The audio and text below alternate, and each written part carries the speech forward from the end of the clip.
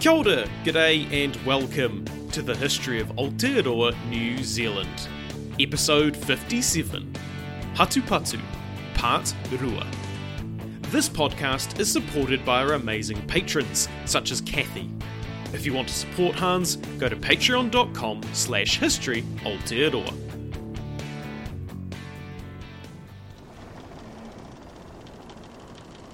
A few days after their confrontation, the three brothers manned their canoes and paddled out onto the lake. The canoes were loaded with cooked food, and the paddle songs of their leaders floated across the water to where Hatupatu stood with his father. For some days, the boy had been learning by heart the tattoo markings of Raumati, their target. When the waka were out of sight, Hatupatu tucked 30 red feather cloaks into his waistband. He did not take any food, but holding his taiaha and other weapons in his hand, he dived into the lake and swam underwater. Now and again, he came to the surface like a porpoise in the ocean of Kiwa to take a breath of air. Halfway across, he took a deep breath and dived to the bottom of the lake, coming to the surface with a handful of mussels, which he ate. In this way, he stayed his hunger. Soon, he could see the waka ahead of him, going through the narrow opening between Rotorua and Rotowiti. When the waka came to land, there was Hatupatu standing on the shore with his feather cloaks hung on the trees to dry. "How did you get here?" his brothers shouted as they sprang ashore. "Where is your waka?" "Never mind that," said Hatupatu. "I am here, and now I will go with you." The waka were left behind, and they marched across to Makatu. There, they assembled on the beach, 1,000 strong. Hanui lined them up and divided them between himself and his two brothers, Haroa and Karika, but none were given to Hatupatu. "Where are my men?" he asked. "I have proved myself a warrior, and it is right that I should lead a taua." They laughed at him. "While you are with us, you're our little brother again," they said. "No one asked you to come. Eating is the only thing you can do. Go and hide behind the tauas. This is war, brother, and your stomach, distended with much eating, might be weak." Hatupatu had expected that his brothers would refuse his request, so without further argument, he went away by himself, taking his 30 cloaks with him.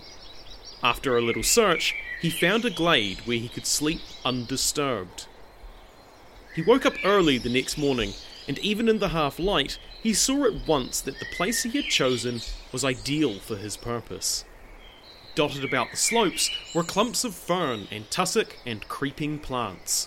Working quickly, he tied the bushes with flax and dressed them with the feather cloaks, until at a little distance they looked like a band of warriors crouching for the attack. The sun was now creeping over the hills. Hatupatu looked around him. Far away, he could see the converging lines as the enemy iwi gathered together from their pa. A scout had brought them word of the invasion of their rohe, and the rangatira were advancing to the attack.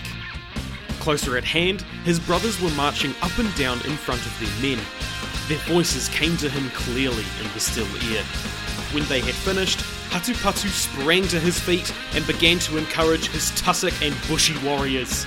His brother's toa turned to look at him. His long hair was tied in 4 knots, in each of which was a bunch of feathers. A murmur of admiration ran through their ranks, for Hatupatu was a toa's toa, tall and straight, with a quickness on his feet and a length of reach which would stand him in good stead in any fight. When he had finished, Hatupatu ran behind the bushes and unloosened 3 of his head knots, leaving one over his forehead. He threw a red feather cloak around him, and stepping out again, he addressed his mock troops. To the warriors on the shore, it appeared that another rangatira was exhorting the little band.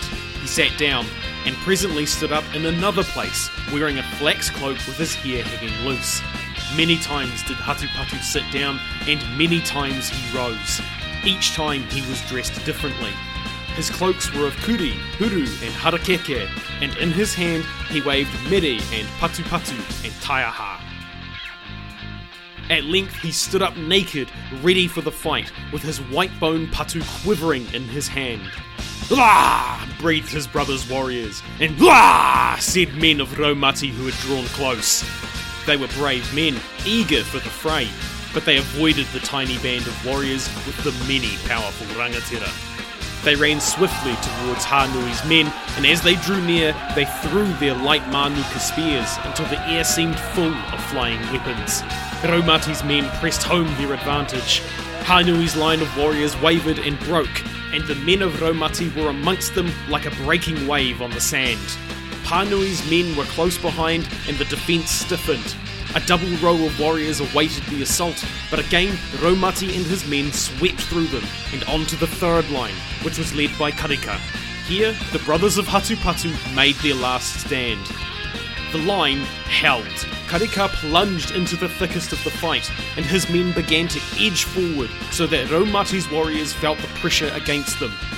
They began to give way. Then Raumati's voice was heard calling on them for further effort. They were seasoned warriors, and the response was instant.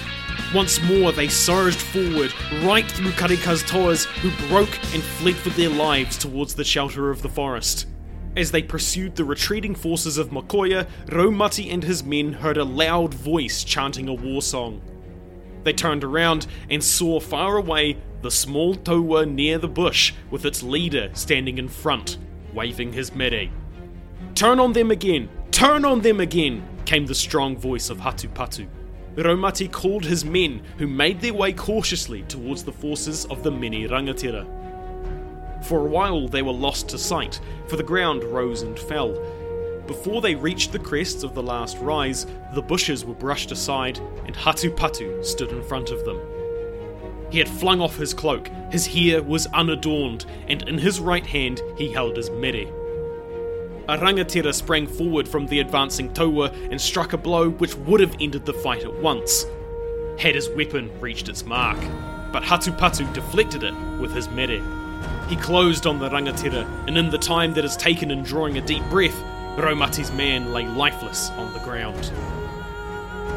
Panic seized the warriors, for the chief had been a fighter of some renown. They turned round and fled down the slope. Hatupatu filled his lungs, and his song of triumph rose above the clamour of the retreating toa. Lurking in the distant forest, his brothers heard the jubilant cry. Peering through the undergrowth, they saw Raumati's warriors streaming towards them.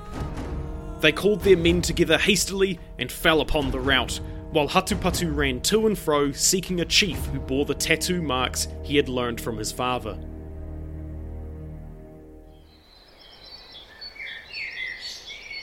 In Makoya, the old men, women and children crowded to the water's edge to see the returning warriors. The chant of victory swelled across the lake as the rowers sent the waka surging over the water to run halfway up the shelving beach. The old man, the father of Hatupatu, stood erect on the beach, facing his sons. "You have conquered, my children," he said as the song ended. "We have conquered," Hanui replied. "The enemy has perished. This is the great deed of your sons, of Hanui, of Haroa, of Karika, that will be sung by our children in days to come." Hanui stood on the waka. "Raumati has fallen by my hand," he said, holding up the head of a warrior. But see, Haroa is holding up another head, and Karika yet a third. "This is Raumati," Hanui said fiercely. "He led his people. With my own hand I killed him." "No, this is Raumati," shouted Haroa. "You, my father, will judge. From Karika has come the vengeance that was spent on Raumati," said the third son. Their father turned from one to another, and then bent his head and looked at the ground. "Owe," he said. "Owe, you could not tell. Raumati has escaped." Then Hatupatu stood up. He had been seated in the midst of the warriors where he could not be seen. He brought his hand from under his cloak and held up a tattooed head. "Truly, you shall be the judge, my father," he said softly, but everyone heard his voice in the silence that had fallen. "Is this the head of your enemy?" His father lifted his eyes. Light came back to them. "Yes," he said.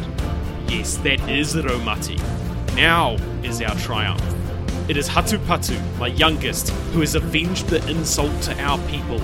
It is Hatupatu who will be honoured." The firelight danced on the people as they gave themselves up to rejoicing that night, and of all who were there, Hatupatu, bravest and strongest was the honoured chief. But in the darkness of their lonely whares, the songs and laughter were bitterness to Hanui, Pāroa and Karika.